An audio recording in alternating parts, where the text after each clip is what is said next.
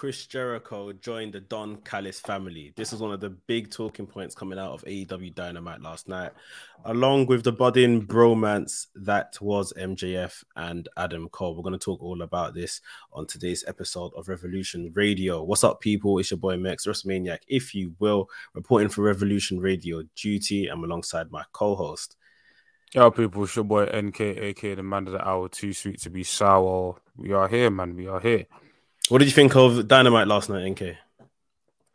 Meh. I thought it was a meh episode. I was like, what was that? I was just very meh. There was a lot of I think it was like a storyline progression episode. There was a lot of vignettes. I saw a lot of vignettes. Anafi would be happy about that. But yeah, I don't know if it was an all right episode. I guess things progressed forward, but there wasn't anything must see about this Dynamite. You know what I'm saying? It was a skippable episode to me. Yeah. I feel like it was just standard TV stuff. Yeah, it was like you say, there was nothing that you definitely needed to see. We definitely saw something in the beginning of this Jericho needing to reinvent himself almost again, and where that's going to lead to. And then obviously the great TV that was MJF and Adam Cole. Outside of that, yeah, I wouldn't say there was much else in terms of new stuff. I do have some questions for some of the stuff that they've done and what transpired. Also, I wanted to ask you before we get into talk about Dynamite, Collision. How have you been finding Collision in general? What are we 3 weeks in now? I think the 4th episode is this Saturday since the inception of it. How have you been finding it? I thought Collision's been good. I think Collision, I wouldn't say it's been some episodes haven't been must see, but I think it's been good. I think I've gotten a lot more usage out of guys like Andrade for sure. I think Collision right now needs a super hot storyline. Right now it's building stuff, and it's only 3 episodes in, so I kind of give it grace. But I think it needs a hot angle right now, just something at the top of the card that really puts like an Elite versus Blackpool Combat Club stuff that we got on Dynamite. Collision needs that. I think once it has that, it's going to be an excellent show. Right now, I think it's a good show. And it's definitely above Rampage. I don't think it's filler. I think it's it's in between okay, must see Dynamite and then a Rampage. It's in that middle spot where it's yeah, it's worthwhile. It's worth your time watching. You'll definitely get some mileage out of it, especially with guys like a Bullet Club Gold, the whole Andrade versus House of Black stuff. But it needs a hot angle, in my opinion. It needs just that one angle to really, make it must see TV. Yeah, I would agree with that. It's just a lot of kind of right now good stuff. There's nothing amazing or mind-blowing or anything. I felt like the last episode last week helped by having MJF on it. But then he done his squash match and then Ethan Page came out. I was thinking, Ethan Page and MJF doesn't excite me. Ethan Page did cut a very good promo. However, yeah, I feel like a show where, especially trying to get off the ground in Collision, could have done with someone a bit more high profile than Ethan Page in that position. But he did do a good job. People have been tracking the numbers. I saw a few tweets on the numbers of it, and there's been a steady decline, which obviously everyone's going to tune in for the first episode. I think the first episode had over 800,000 views. Yeah. Since then, but for those that care about numbers, it's not looking good, which would have always been hard to maintain on a Saturday night. I think that was the initial problem that we all identified, that Saturday night wrestling live was always going to be a bit of an issue. But yeah, I think there is a bit more. They're definitely above Rampage, but there's definitely a bit more they can be doing. I think the problem, part of it is this beef, of this man can't go into this show and this man can't, I beg, this is what's going to hinder the show and handicap it. Yeah.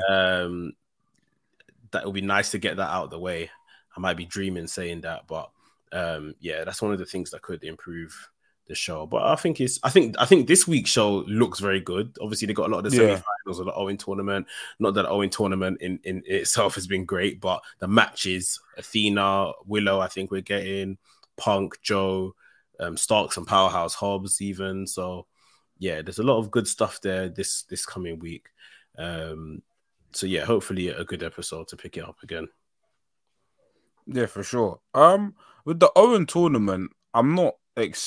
I think they've done a better job than they did last year. They have in terms of presenting it. I just, do you know what it is? I think the opposite problem has occurred. I think last year had better personnel, bad presentation. I think this year has better presentation, but the personnel isn't. Roderick, like, only thing I'm excited for is Roderick Strong and Samoa Joe. Like, I mean, no, I mean CM Punk and Samoa Joe because Roderick Strong was last week. That was last CM week. Punk, Samoa Joe, and that seems to be a good match. But I don't know. I just feel. But you know what? That's even a good match. I'm gonna say it only because of heritage, because of Ring of Honor heritage. It's not necessarily a good match because people will necessarily want to see these two together. It's literally continuing a story that AEW have pinched from Ring of Honor, albeit Ring of Honor is now their entity. So if there wasn't that heritage, that background story that Punk has never beaten Joe and Joe's an absolute killer, would we care as much of this match? It'll be interesting to see who comes out on top. You assume that Punk finally gets his win here and goes to the final. On the other side, it's Ricky Starks and Hobbs, and as much as Hobbs probably needs this, Ricky Starks is I guess he's been handpicked by Punk previously, and this could be a good way to get them two together in some capacity. So we'll see how it goes. But yeah, in terms of match quality anyway, or just big matches, big match feel, it feels like this week will be particularly good. Right, let's talk about last night's AEW Dynamite emanating from Edmonton, Alberta, Canada. Show opened up. They're still in Canada. How much longer are they in Canada for? I don't know. I don't know. I think they got one more date there. I don't know. Okay. Yeah. I think they said they're going to that place that Brock Lesnar's from. Where else is it called? Saskatchewan. Yeah. Yeah. They're going to Saskatchewan next week or something, or maybe on the weekend for Collision. Cool. All right. First match, we're jumping straight in. It was this the blind eliminator tag tournament. We still haven't seen brackets for this as promised 2 weeks ago, but this match was very, very fun with Orange Cassidy and Darby Allin teaming up against Keith Lee and Swerve Strickland. Funny enough, previous AEW tag team champions. Keith Lee played from the jump that, I ain't messing with Swerve, ignored Swerve on the entranceway, made his way down to the ring. We saw the usual kind of opening spots of kind of comedic value with Orange Cassidy when he was in. We saw the absolute beal across the ring of what Keith Lee done to Darby Allin. And Grizzly Magnum's in the corner to Orange Cassidy as well. And Orange Cassidy put his hands in his pockets and was just getting chopped and fell to the ground. All that good stuff. The match picked up some really good exchanges between all the men involved here. We saw Swerve Strickland miss his 450, landed on Keith Lee, but was laughing. He didn't mind kind of hitting Keith Lee with the 450. Orange Cassidy hit a DDT on Strickland. There was another diving DDT, I think, onto Keith Lee on the floor. And then we saw Darby Allin get yet another victory over Swerve Strickland. Pinned him for the win for him and Orange Cassidy. Them man showed respect to Keith Lee after the match. I thought this was a very fun match to kind of kickstart. I think I said it last week that I feel like Keith Lee is coming back. Like, I feel like he's progressively looking more like himself, and he took steps last week. I think he's taking steps this week again. In fact, before I get to my question, what did you think of this match? This match was a solid opener, man. You can't go wrong with Orange Cassidy. Again, obviously, this is the All Atlantic International title match, but again, Orange Cassidy is just Mr. Reliable, and obviously, big up Darby, Swerve, and Keith Lee. All of them are very good wrestlers, and yeah, Keith Lee is looking like himself, because he looks like himself. He's ditched the grey hair. You know, he's ditched the cape. He looks like Keith Lee again. You know what I'm saying? I think he's slimmed down a little bit as well. Yeah. For what I can see. So yeah, like I thought that was a great opener. With this tag tournament again, I think they've just forgotten about brackets and they're just gonna do random matches, which kind of like I'm not invested in the tool. I'm invested in the tournament because of one angle, and we'll get to that later. But as an opening match, I thought it was a great opening match. Like, it's going to be interesting to see how far Darby and Orange Cassidy go. I don't see them winning it, but that'll be an interesting thing there. Who knows? Maybe they could set up Darby as another all international opponent for Orange Cassidy. But yeah, good opener. So my first question is, was this just for the sake of a one-off match, or I can't see right now the value of making Swerve and Keith Lee team together with all their history and everything for a first round exit, which hasn't necessarily paid off on this show just yet. Is there anything there you could see, like, why, what's the point in this? Was it literally just to put enemies on the same team and done? Like, yeah, I thought I just think it was like, okay, how can we justify a dynamite match between people? We're not gonna announce brackets. So okay, what's a good match that will look good on a card? Swerve and Keith Lee coming back together. That's it. That's the only justification. I like when I saw this match, I figured they were gonna lose, and I don't see this feud continuing. Oh, really? You thought they'll lose? Yeah, I thought they'd lose. Yeah. I don't see the feud continuing. I feel like Keith Lee versus Swerve is past the sell by date. If you're gonna resume the feud now, what's the point? I felt like they should have, like, I don't think they should have even been in, like, against Darby and Orange Cassidy. I thought they should have been against someone else, but they're here. I don't know. I just felt like it was one of these things where it was just like, oh, like for one night only, these guys are gonna be teaming again, and then they're just gonna go their separate ways as per usual. And then I don't know what Swerve's gonna do. Don't know what Keith's gonna do, but yeah, I just think it's just a one-time only thing. Okay, we'll see. Yeah, maybe it's past it, so they just need to leave it as that and nothing more. My other question: Orange Cassidy. After all the defenses we were getting of this title in the last 3 weeks, I think it is now, there's been no defense tag matches. Do you think they are beginning to now plot who will take the title from him? Yeah. Like, they don't want to just keep giving him matches now, but like maybe, like, you know, rinse it, like how Jade Cargill was maybe rinsed, and it's now as a thing of, all right, let's put him in other spots as we kind of prepare who the next guy is going to be. Yeah. Yeah, I think right now, I think what they're doing with mainly all their, except for the TNT, but with most of their men's champions right now, is stalling. Obviously we see it with MJF. MJF doesn't with MJF, it makes sense for his character because he doesn't wrestle that much anyway for the title. I think with Orange Cassidy, yeah, that they've given him like an out to not defend his title because he's competing in this tag tournament. Yeah. But once they have a dramatic exit, I think then it's time for Orange to lose. Like, we're not at the stage yet where it's like the title run's gone dead. But yeah, I think it's safe to say the title run's in its latter stages. So yeah, right now, I mean, he defended his title at Forbidden Door, so I was like maybe 2 weeks ago. So I don't think so maybe he can have a couple weeks off, and then once he exits this tournament, they're just gonna throw him to the wolves. I think it's Miro, to be honest, because the Miro squash matches have to be leading somewhere. You can't be having those squash matches for no reason. It has to be something of like you're building momentum towards something. Or if they do a thing here where it's like, okay, they haven't done a can they coexist yet, but like Darby and Orange Cassidy, that pairing's interesting. Maybe it's a thing where it's like, okay, we've lost, but you know, I want a shot at your title. Who knows? Okay, so yeah, there's a couple possibilities there. All right, let's move on. Post this match, we had a vignette of Nick Wayne This is the youngster that the AEW signed, gave a contract to at the age of 16. He couldn't wrestle until he was 18. Darby was pretty much narrating, telling the story of, he started training with Nick and his dad. The dad passed away, and kind of Darby took Nick Wayne under his wing. Said he'll promise to help him out, give him everything he needs and everything like that. And it's almost Darby introducing Nick Wayne to the AEW crowd.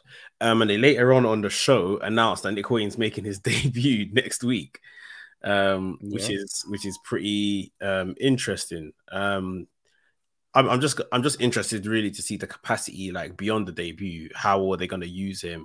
Obviously, he's still at a very tender age. What do you think his involvement in the AEW roster may be?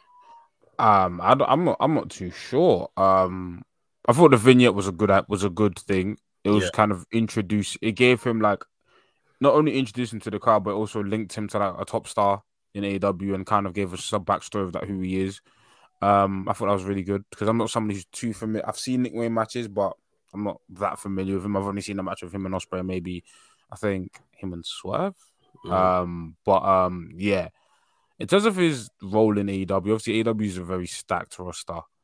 And like I'm sure for the first couple of weeks he'll be pushed. Like us, that he's a new signing. They'd want to make him relevant. But in terms of his overall standing in AEW, I have no idea. My first go to is okay if he's a young guy feuding with a veteran, but I mean, I don't know if this Christian Wardlow thing's going to continue. I hope not. But I wouldn't say push him straight to the TNT title, but have a feud with like an elder statesman in the company. But a lot of them are preoccupied. Like Jericho's got this Callis stuff. Yeah. So I don't know. But I just say pairing him with like a veteran in the company is always a good story. Young guy versus veteran.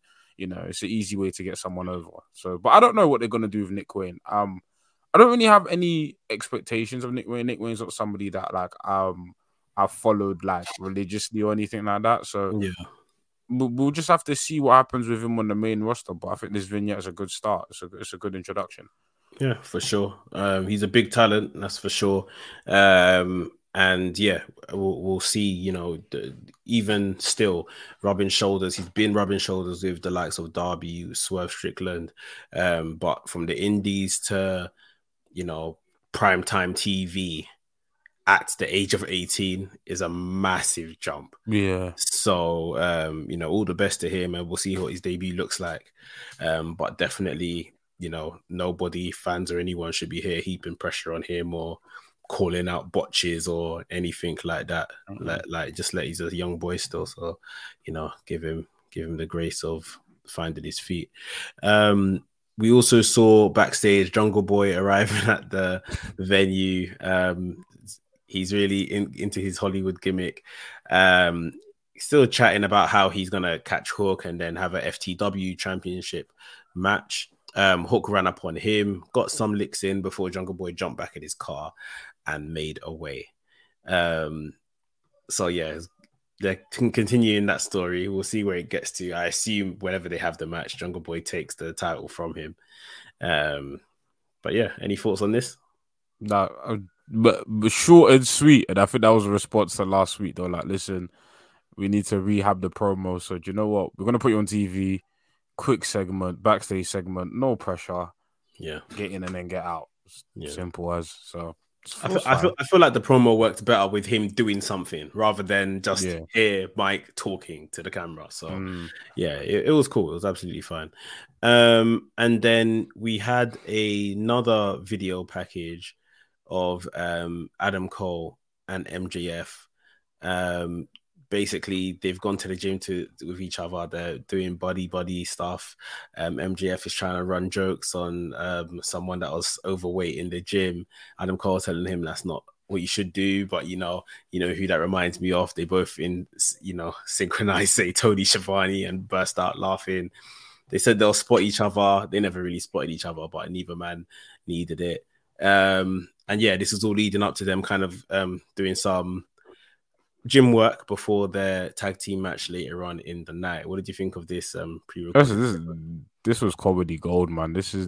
I mean, this is exactly why like we love MJF and Adam Cole. Like this is obviously great in ring competitors, but like the side of their business they get is kind of the promos, the entertainment side. That both of these guys are just charismatic in it, and just pairing them together, like it's hilarious. It's hilarious.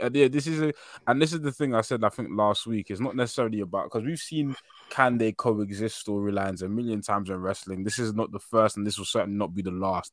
But it's just about like putting your own spin on things. That same thing with promos, and it's like these two guys because of just how charismatic and good at this side of wrestling they are. Like it's working like a charm, and it's really this is.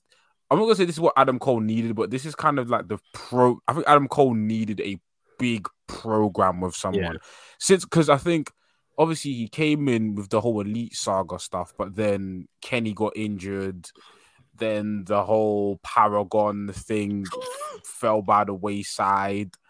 Like that could be blamed on booking, injuries, like everything that could have went wrong about Paragon. Then he got injured. Then he came back and the Jericho feud was all right, but the match was lackluster. I just felt like he just needed a good feud, and this is it. This MJF stuff is it, and it's firmly put him where he belongs on that upper echelon of the card. Like he's feuding with the champ. Well, he's having a program with the champion, which will turn into a feud with the champion, and that's where he should be. Even if he doesn't win, that's fine. It's where he should be placed on the card. This is what Adam Cole should be doing. Yeah, I agree. He's beginning to feel like a top star again, which is important because that's exactly what he is. I noticed this maybe back in the Bullet Club days of Adam Cole. He has a terrific straight face. Like once he gets into that, whatever they're acting out, whatever the case is, you can't crack him. Because them times, obviously, Bullet Club were pretty much jokers. They were like the jocks in a school. Like they were kind of the protagonists to everybody. But then when they would get caught slipping or when someone would get the upper hand on them, it's always like the shock factor and everything. And this guy would not crack. You'd see people kind of turning away and trying to not to laugh at anything. Like Adam Cole is just so good. Like, and I'm watching him with MJF and I'm thinking he must crack. He's got to. Like the rest of us are laughing, but he's just so good at keeping a straight face. And in this case, trying to tell the story of, I'm keeping him at arm's length. I'm not really trusting him too tough. We'll get back to obviously these guys' match that they had on the night. But yeah, this was a really, really good segment, and I guess got us ready for what was later on in the night. Back to the action, we had a trios match, Acclaimed and Billy Gunn versus Blade and the Bollywood Boys. I guess straightforward match where the Acclaimed got all of their kind of babyface spots in, the Sesame Timbers, all the scissoring stuff anyway.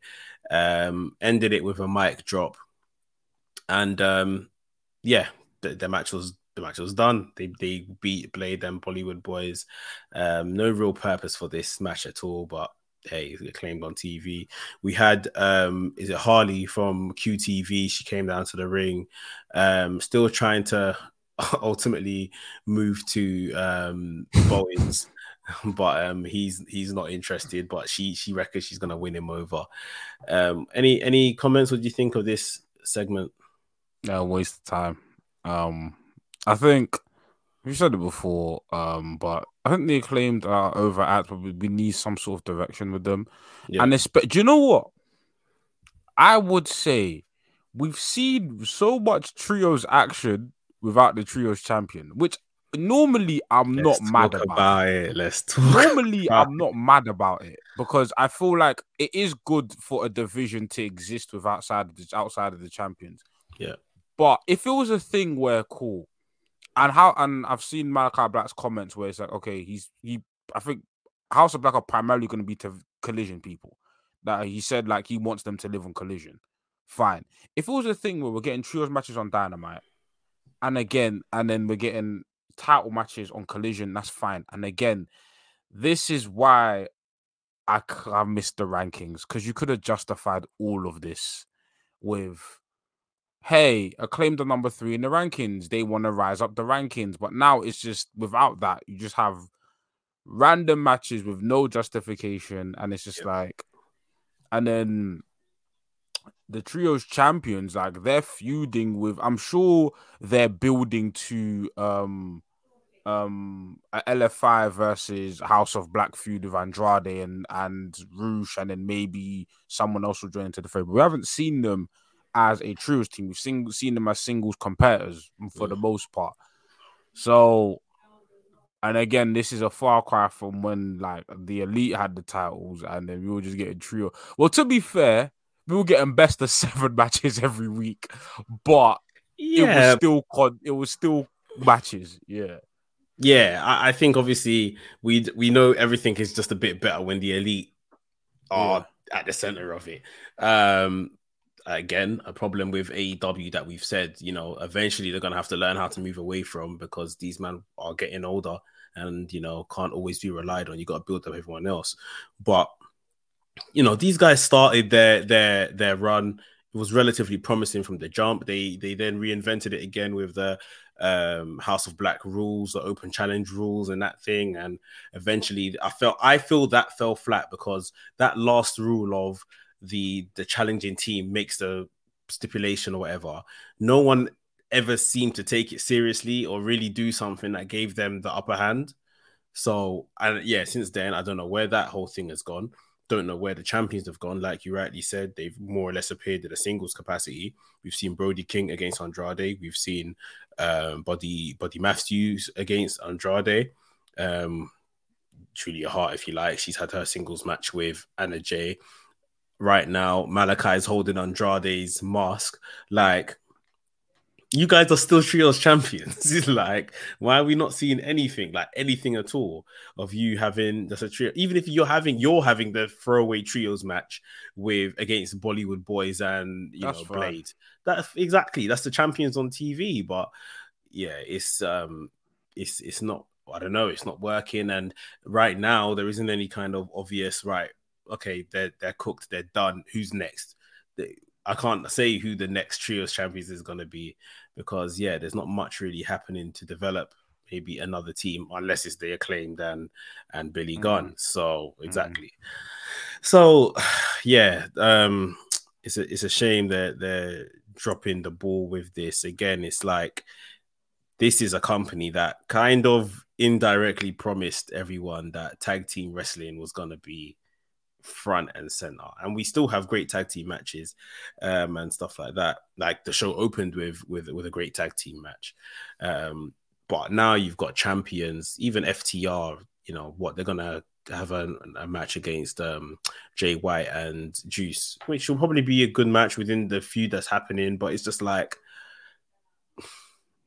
this isn't far from WWE caliber tag team No. stuff. You see what I mean? And you expect better, whether it's tag team or trios. You expect better. Yeah, we'll see. We'll see if we get any action over the weekend from the trios champions there. Um, so this is where again the show kind of went into a few more vignettes and backstage segments. We first saw them kind of report Eddie Kingston's won the strong open weight title in was it Korakuen Hall New Japan Yeah. show. Yeah. Um, he was all over the place. I've seen some of the videos and stuff. I've watched half of that show. I haven't finished it, but yeah. Any thoughts on Eddie Kingston becoming openweight Yeah. champion, beating I Kenta? still need to watch the show because I haven't had a chance to watch the show, but I will watch it. But yeah, do you know what? That it gives him, I'm glad he's won the title. It gives him some credibility going into G1 for the Japanese fans. Yeah, He's yeah, like, yeah. okay, he's going into the G1 as a champion. And Eddie Kingston's family won a title. Do you know what? A lot of these, I mean, it's Eddie Kingston and obviously Willow, but these men are winning championships in New Japan, so maybe that's the new thing now. Just like the roster stats right now is a bit tight for titles. Send them to Japan, in it. But I'm happy for Eddie. You know, Yeah.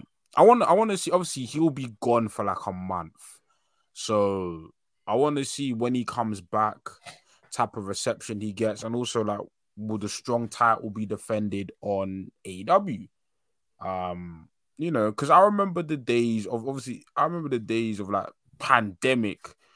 John Moxley was defending that US title regularly, Yeah, yeah, regularly. Like that was during the pandemic where it was hard for people to fly out. Now you have the obviously New Japan are up and running again and have a lot more shows, so I don't expect like every week talent to come through, but at least like let's have at least three defenses yeah, of the open title on maybe one of the shows. It could be Dynamite, Rampage, or Collision. One of them. I don't mind either which one it is. mm, But yeah, just once he comes up from the G1, unless they plan to have Kingston lose it right after, have him defend the open weight title, man. Make that cross promote, like really open up that cross promotion, man.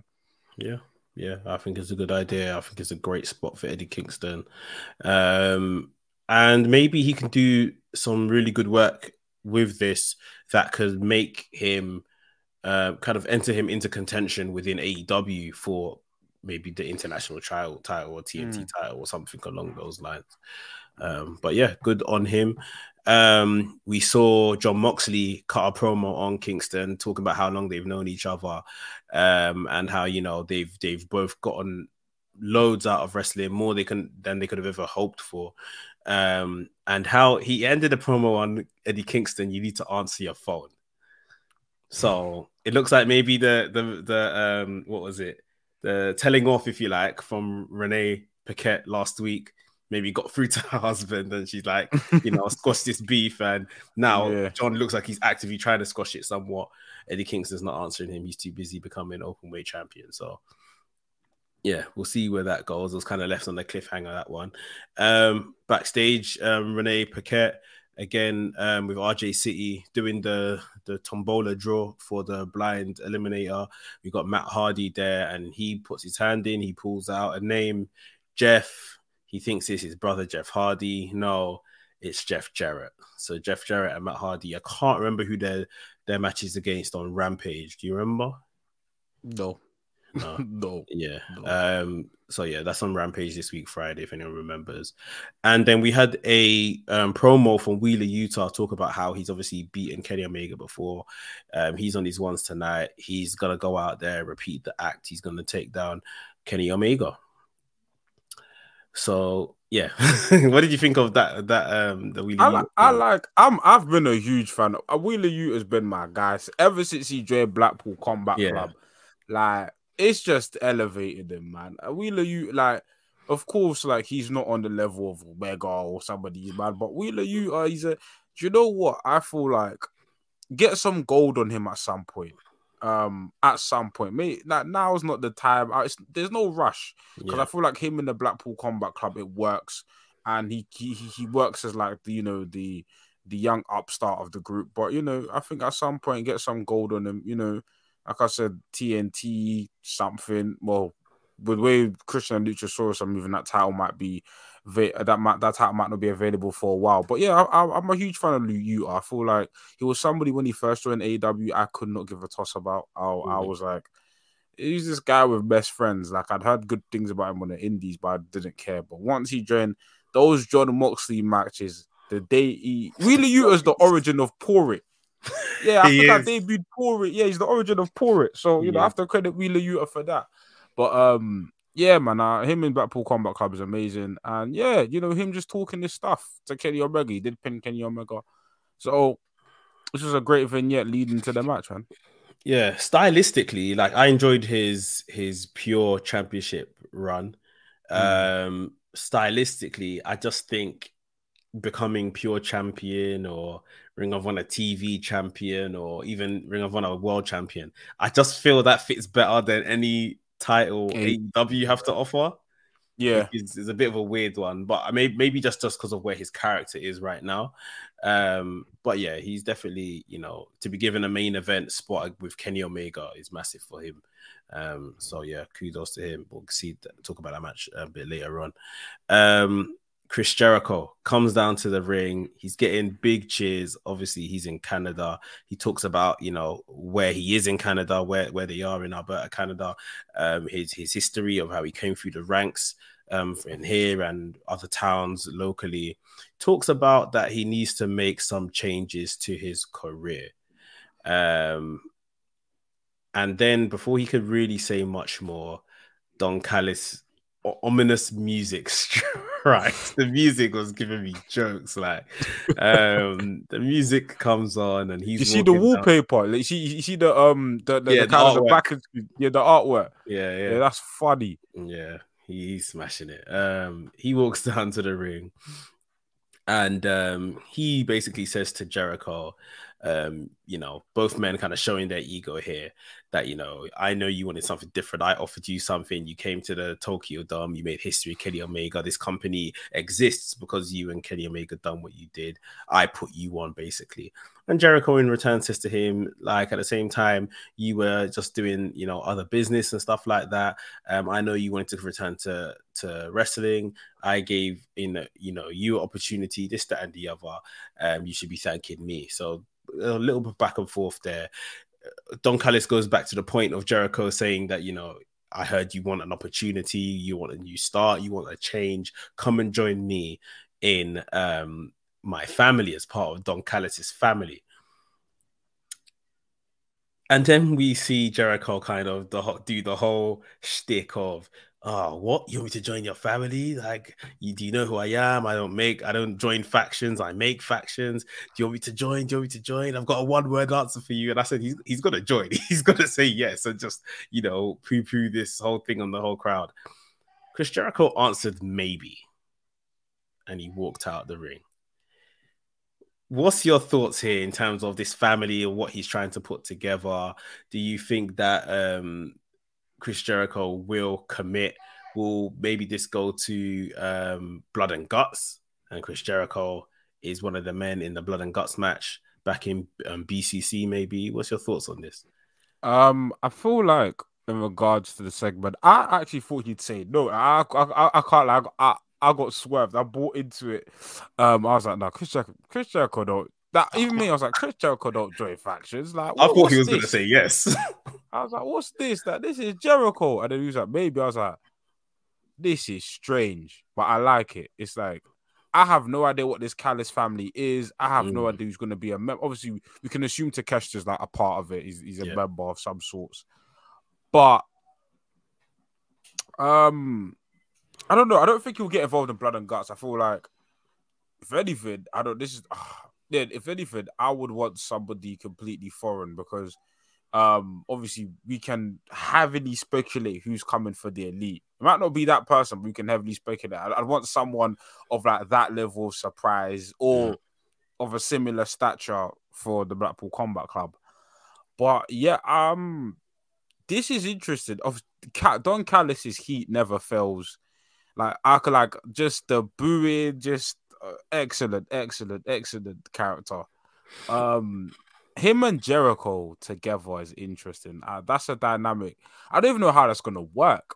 Like, are they gonna cut off Judas? Like, because if Jericho's a heel, you gotta If Jericho's a heel with Callis, like Jericho as a heel sometimes, like he's fine, but he's one of those heels where you can sing along to his songs. But if you're with Callis, you can't do none of that. Like Callis has to be absolutely detestable, but I have no idea. And what does this mean for Sammy Guevara and Jericho as well? Because obviously they've got a little situation going on. Don't know if they've put that storyline on pause for now.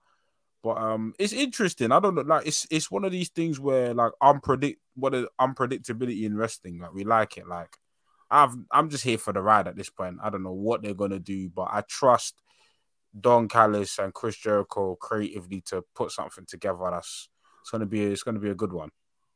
Yeah. One thing that just came into my mind when I was watching this segment and trying to process it. And I can't say I want this to happen, but at the same time, this is at this point AEW heritage. Are they trying to do some type of Jericho joins Callis and then we get Jericho versus Omega at All In? Absolutely not.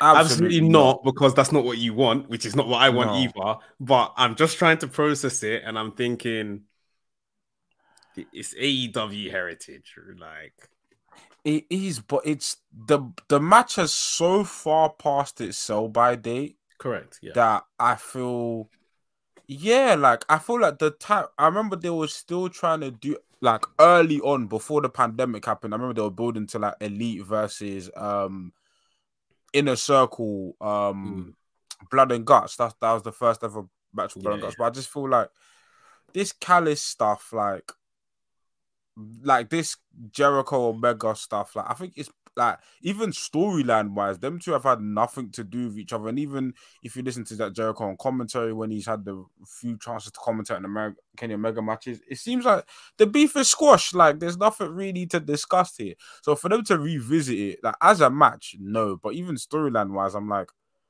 there's no real reason that we've passed this. Like yeah, I think the match, I don't know what Omega's match is at All In. Like I have no idea. Um, but if it's Jericho again, I think that's a colossal disappointment in my opinion. So according to the rumors now, there's like 70,000 plus tickets, right? So you're gonna put Jericho Omega 70K people in terms of.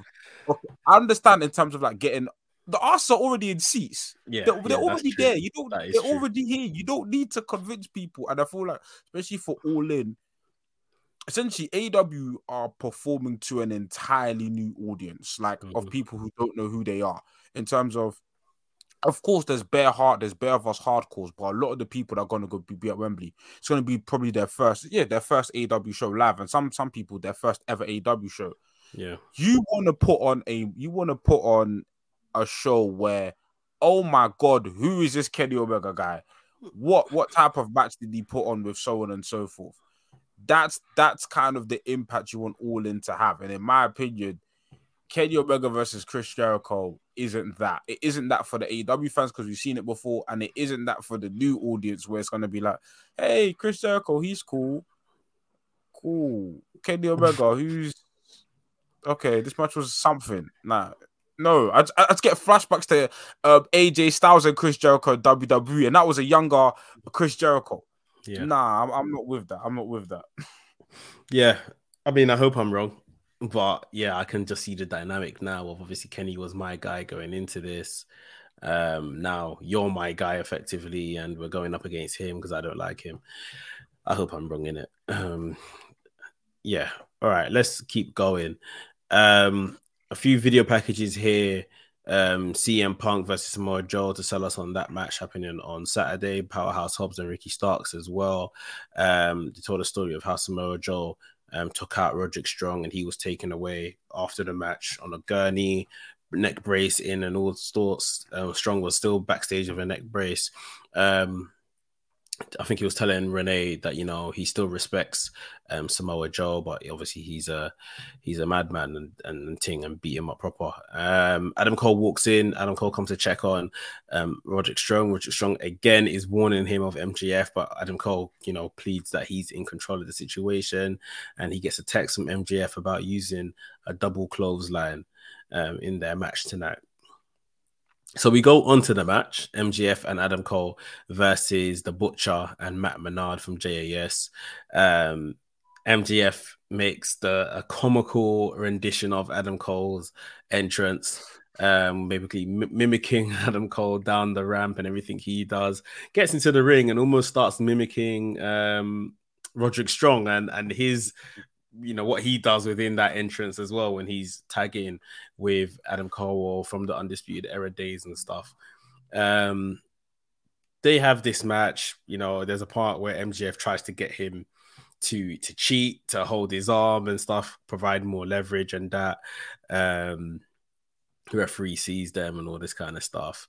It's a straightforward match where we all knew he was gonna win. MJF wants this double clothesline. It never comes. Adam Cole hits Matt Menard with the boom and pins him. Match is done. We then move into a segment following this match where basically MJF is saying that we should have hit the double clothesline, but cool, whatever. Um, it is Adam Cole's birthday, and MJF has kind of put together some festivities for him, balloons, streamers, production crew walk down with a cake and all of this kind of thing. I was laughing when they put the hat on Adam Cole, and then I think Adam Cole was about to say something, and he put the whistle in his mouth and just shut him up. MJF obviously just went into overdrive. He loves these kind of really corny segments and stuff, and he started the singing, the happy birthday singing, and was stealing the show with the singing. They sent Cole to go and blow out his candles, and MJF is here telling the camera that I'm going to push his face in the cake. I'm going to push his face in the cake. And when Adam Cole feels the pressure on him that, he's being pushed, he reverses it and slams MJF into the cake. They both kind of laugh about it. But Adam Cole, the whole time he's resisting, doesn't want to do it, blah, blah, blah. Adam Cole tells him at the end, like, I appreciate all of this. You're a good friend or a good pal, or says something along those lines. Brilliant segment. The match was a bit whatever, but we knew what the match was just. It was just there really to move the story along. But from the segments, these guys had loads of fun, and now you can't help but think, Adam Cole his heart is softening towards MJF, and Roderick Strong might have something to do with, I don't know, bringing Adam Cole back to realization or turning on Adam Cole, maybe himself, saying, I'm your best friend and you're now replacing me. What did you think of this? Yeah, I thought this is just very entertaining stuff. You can definitely see Adam Cole, like lowering his guard. And I don't know, there's obviously we all know MJF is going to turn on Adam Cole. The question is just how.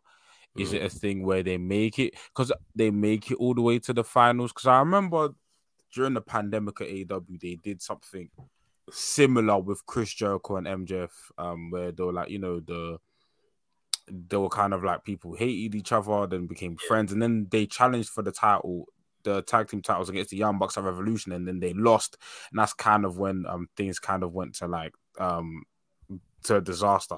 So are they going to do it like that, or is it a thing where MJF just wants Adam Cole to loosen his guard and then boom, at any opportunity costs him like midway through a match? I don't know how this is going to unfold. All I know is that however it happens, I trust both of these guys to pull something off. And then, yeah, man, I feel like obviously this is probably going to be the match at All In, the title match at All In, and the build for it so far, hey, I'm very satisfied. So let's keep it going, man. Let's keep it going. And I kind of want to see them stretch the friendliness between these guys for a bit longer. I don't know. I like seeing these guys as friends. Like, keep it this way for a while.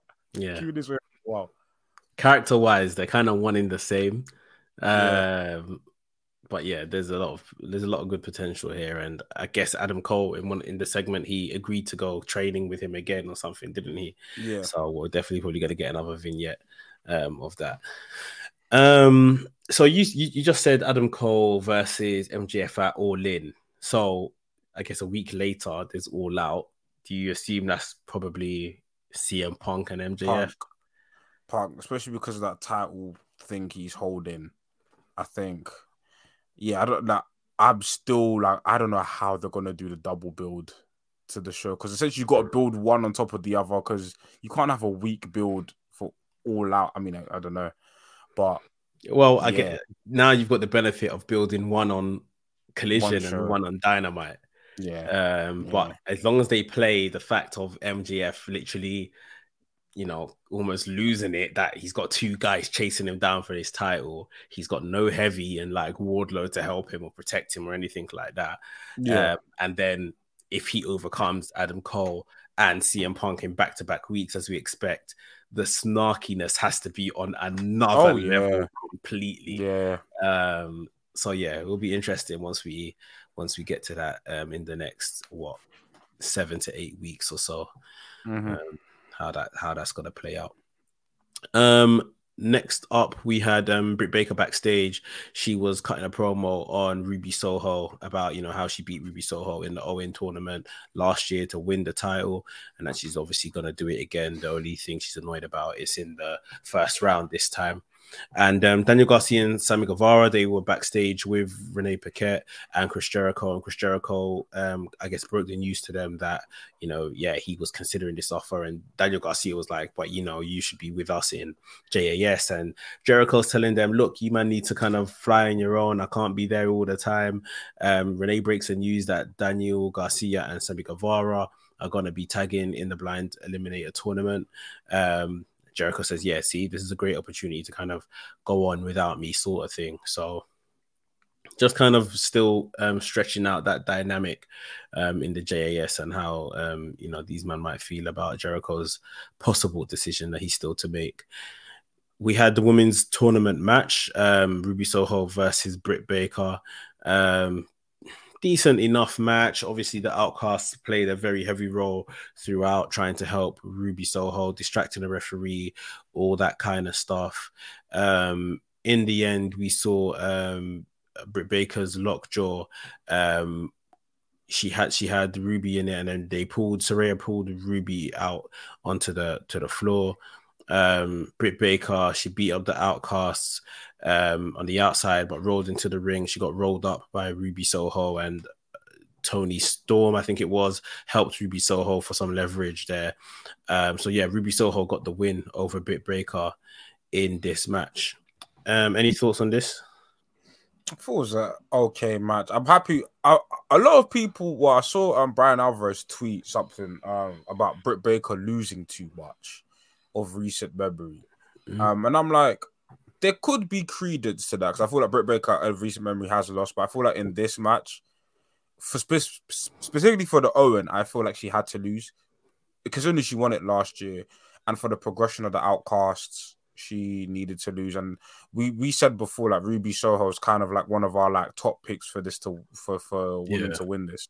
So it makes sense. But yeah, I kind of do want Britt Baker back in that title scene, and she's in like the top women's feud. But no, I really want Britt Baker back in that picture. Even if you have to like put her in the TBS picture against Chris Statlander, you can do that now. Because I think Chris Statlander is a name that's credible enough. Like, it makes sense for her to go against Britt, whereas with Jade, it was like, I don't know, putting Jade against Britt might not have been the move. But since Chris Statlander's like an AW original, she's been in the company all the time, you can run something like that back. But I definitely feel like Britt Baker kind of needs to be showcased again, because she was the ace of the division for a long time, and it's good that the division's kind of moved past that one person being on top. But at the same time, like, we need to be reminded of, like, Britt was the ace of the division for a reason. Like, she was super promising. Like, her and the pandemic carried that division on her back. So yeah, I think we need to get back to that. Like, let Britt be Britt.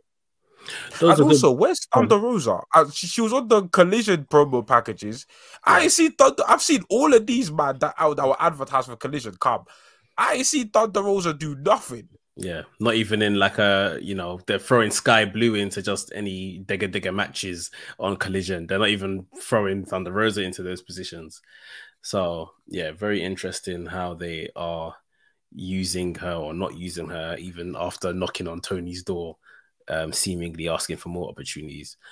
With Britt Baker, and after you said, I think she's on commentary. Yeah, she's on Spanish commentary. Is she injured? She must be injured. That's the only justification. She must be injured, surely. So why did she knock on my man's door then? Just to say, maybe in the future I'll be. I don't know. No, it's more enough. It's more than Forbidden Door. She does commentary with Abrahantes and whoever else does commentary. Like, she's a regular fixture on Spanish commentary. And she has been since she got injured.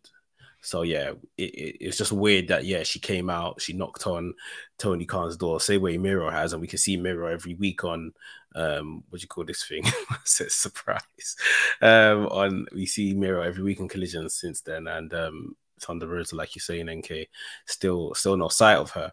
I think, like you're mentioning, Britt Baker, yeah, it will be good to see her in a good position. I think with Statlander, we don't like Statlander's been brilliant since he's been champion, but we don't want to get into the open challenge every week like we have been getting so far. And Yeah. it's literally what we saw with Jade. Yes, the matches are longer. Yes, the matches are better, but we've literally just seen this format. So going into either the likes of All In, All Out, Brit would be a fantastic name for Statlander to have a good story with and beat. Or even Tony Storm, where she's connected to this Outcast stuff now. You know, Tony Storm could have a good match with Britt Baker as well, going into that big show. I mean, who else? Unless Jamie Hayter is obviously back, there isn't anyone else in terms of name value that Tony Storm can have a match with within the company. I'm not talking about Mercedes or anyone from outside the company. Yeah. Within the company, it's kind of got to be Jamie Hayter, and if Jamie Hayter is not ready to go, you probably call on Britt Baker, right? Yeah. So yeah, I think come the next few weeks, getting towards these pay-per-views, knowing the health of Jamie Hayter will probably help decide some of these things, but she should surely be shooed in for either the TBS title match at one of those shows or the world title match. Just on this title as well, Jade Cargill, I don't know if you saw this. She's just enjoying life right now. A fan asked her, do you plan to come back to AEW or come back to wrestling anytime soon? She said no. Full stop. No. Like, obviously, she could just be working. But with a show like All In, again, we don't need any quote unquote draws. They've sold 70,000 tickets already. Do you include someone that is almost quite high profile in AEW, such as Jade, on that card? Do you think that's like a spot where she maybe comes back and has a rematch with Statlander or something like that? I don't know about rematch, but you put her on the card somehow. It's gonna sound corny, lazy. Even the women's battle royal or something. Just because I don't think her going back for the TBS title is a good thing, because I feel like that one loss she took against Statlander should kind of be like the one loss she takes. Yeah, it's enough. But just 70,000 people. Jade Cargill, like the main selling point about her is her star power. Is, you know, just look at her. She looks like a star, and having her in an arena full of 70,000 people is like a must. But just finding a way to organically include her there is tough, because unless they do a women's battle royal, I don't know how you do it. Or maybe you do a multi-man match for the TBS title. That way she's involved, but she doesn't get pinned. Yeah. And she's do you know, I think just do like a fatal four for the TBS title, like have her showcase her stuff, and then that way it kind of protects her work-wise as well, because she doesn't have to, you know, like carry the match as well. You know, there'll be other people there. Maybe throw in, I don't know, I'm just throwing names off top of the hat. Willow, maybe Statlander, Willow, Sky Blue, Jade Cargill. Those are people though that have been pushed on TV as of recently. So yeah, those are just names I just thought of. That's a good idea. Another idea that just came to me is if you have like a battle royal, but like not one where the winner gets a title shot. Like if they done something like a women's Dynamite Diamond Ring, okay, and a battle royal, and Jade could win that, and Jade with a diamond ring, pretty much within her character as well. Yeah. And that could just be a quick, you know, nothing match that feels like something. And Jade, that's kind of like her new gimmick now that she won this match. She's got the ring or whatever the case is. But yeah, I think you 70,000 people, you get Jade on the card. Because she just, even outside of wrestling, just in terms of as an ambassador for AEW, she has done a hell of a lot over the last year and stuff. So yeah, it'll be a really good spot for her, and her doing promo in this country and all the shows, as great as she looks and all of that stuff, I just think it makes sense. So yeah, it would be a good spot for her. Cool. that leads us to, we're gonna get, I think it's on Dynamite next week, Ruby Soho versus Sky Blue. That's the semi-final of the Owen tournament for the women, and the other semi-finals on Collision this week. Athena versus Willow, which should be good. Main event time: Wheeler Utah versus Kenny Omega. It was great to see Kenny Omega. Big ovation in Canada as he came down. His first singles match since the loss he took to Will Ospreay at Forbidden Door. I guess his first sighting since then as well. He hasn't been on TV. I don't think he was on TV before, but this is his first match since then. Wheeler Yuta jumped him, got a jump start on Omega, started beating him up as his entrance music was still going on as he just entered the ring. Omega's obviously got the Callis tape and everything like that. He's still hurting. Really good match. Lots of good action between these two.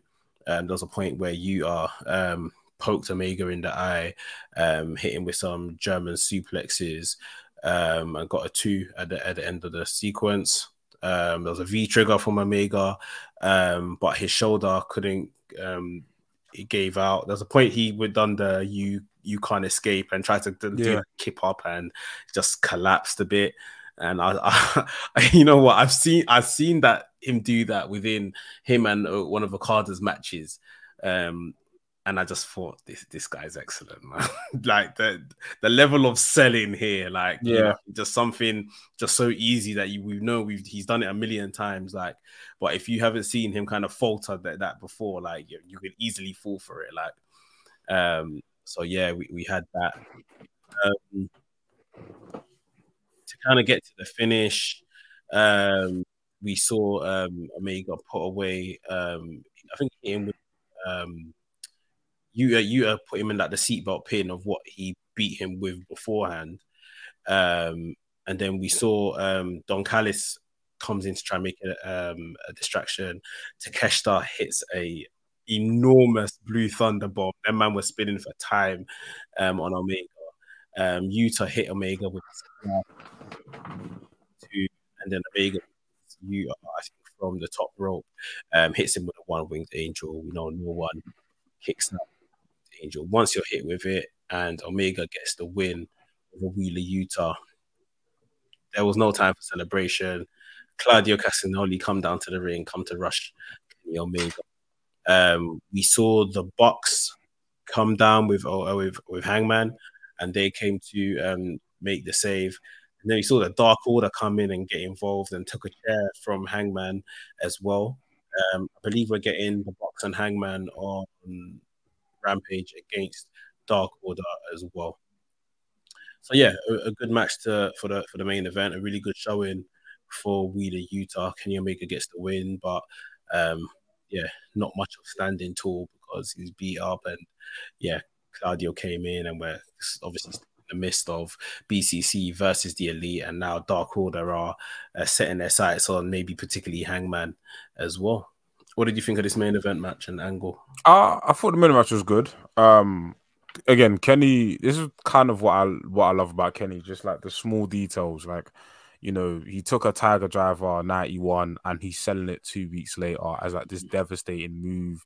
And Excalibur was putting it on commentary, like his equilibrium's off. And even the way Kenny was, even there was another spot where he tried to get, obviously the setup for the one win age was like Kenny, like, put people on his shoulders and lifts them up, but he couldn't do that in the match because he was still selling the injury to like his head and neck, and just like, and that's kind of what made the match between him and Yuta competitive. And it was just like, Kenny's work as an in-ring competitor speaks for itself. I just thought like the selling of this match was incredible. And obviously we got the standard, it feels like a standard BCC beatdown. I'm not going to say this as a critique, but a lot of the time we figure out like the story beats to the feud post Dynamite, because like people be uploading clips they have of the show about Kenny cutting promos, about who's going to recruit. And I'm conflicted because I feel like some of the stuff should be on TV, but then the nature of like those promos he's cutting at the end of Dynamite is very long-winded, and they don't feel like promos. Just feel like, okay, I'm hanging out with the crowd, but I'm gonna drop, I'm gonna drop some story beats here, but I'm hanging out with the crowd. And I don't think that would translate exactly well to TV, but I do feel maybe on next week's Dynamite, they address the fact that because they on this week's Dynamite they did put the Blood and Guts poster and then they left 2 spaces blank. Yeah. So we do know that there is some sort of recruitment going on, but I don't know. I would have felt like it would have been nice for Kenny to be like, this isn't over, you know, wait till I get whoever I'm gonna get or whatever. But yeah, and I kind of want to see who Blackpool Combat Club recruit because I feel with the elite, like there's only one person to recruit. Everything other than that is a disappointment. Like it's a disappointment. I'm so sorry. Yep. And I trust AEW to do it because they've done it before. Like when they were teasing CM Punk back at All Out, or like if it's not CM Punk, it's a disappointment and turn out to be CM Punk. So you know, and even just I was looking on my phone, Sean Ross Sapp on Fightful put out a story saying Kenny Omega and not Kenny Omega, Kota Ibushi and AEW have been in conversation recently, so of course. I mean, yeah. But with Blackpool Combat Club, that's the one where I'm like, okay, I'm really speculating. Who the hell could it be? Somebody said on Twitter that it might be Desperado because John Mox and Desperado just had that match in New Japan, you know, and the whole thing about BCC is that, you know, bleed to get in. So, you know, they've bled together. I wouldn't mind that, to be honest. That would be very interesting, but I don't know. John Moxley doesn't have a lot of friends, so yeah. And the thing is, obviously Danielson's missing, and that would have been great. Eddie Kingston G1, Shota G1. Yeah, it's very hard to see at this point. But you know, you probably don't want one surprise to outshine the other. So yeah, they could probably get away with a Despy, which everyone would enjoy his work, and he's perfect for this kind of match, to be completely honest. Yeah. Obviously, the star that is Kota Ibushi coming in for the elite. Yeah. When is Blood and Guts? Is 2 weeks' time? I believe so. I think it's in 2 weeks. Yes, I think next week might be the go home to Blood and Guts. Yeah. Let me check. 19th, I think it is. Yes. Yeah, Wednesday 19th. Yeah. Yeah. So 2 weeks. So maybe that kind of promo you saw, the one that Kenny Omega done, we get some type of more succinct version of it on Dynamite next week. Just a bit of that open tease that AEW done with CM Punk, like you were mentioning, that, you know, I went to Japan and I've called a friend. It was just something along those lines, which basically tells everyone it's Kota Ibushi without telling everyone I'm calling Kota Ibushi. Do you think we get Kota Ibushi next week or at Blood and Guts? Like, do you think his first appearance is at Blood and Guts, or do you think he comes in for the save next week? I think at Blood and Guts would be better. Okay. Yeah. Despite it not being a pay-per-view or anything like that. I think at Blood and Guts as the last man to enter, or whatever the case is, or make his entrance. Yeah, that would be cool. But yeah, man, that's bubbling, and that was Dynamite, as we said at the kind of top of the show. There's some good stuff on Collision that's set to happen this next week. But yeah, we're building slowly. We've got Blood and Guts in 2 weeks. We've got All In, All Out in about 7, 8, 9 weeks. So TV may be a bit slower right now, as we're trying to kind of form stories and get to those big shows back to back. And how they're even going to book TV with those 2 shows, one after another, is going to be something to behold. But I don't put them past. They can do it. It will be difficult, but I'm sure they can do a job there. Yeah. But yeah, that has been our show. Appreciate everyone for tuning in. Make sure you hit the like button on your way out and subscribe to Rest Things if you are new here as well.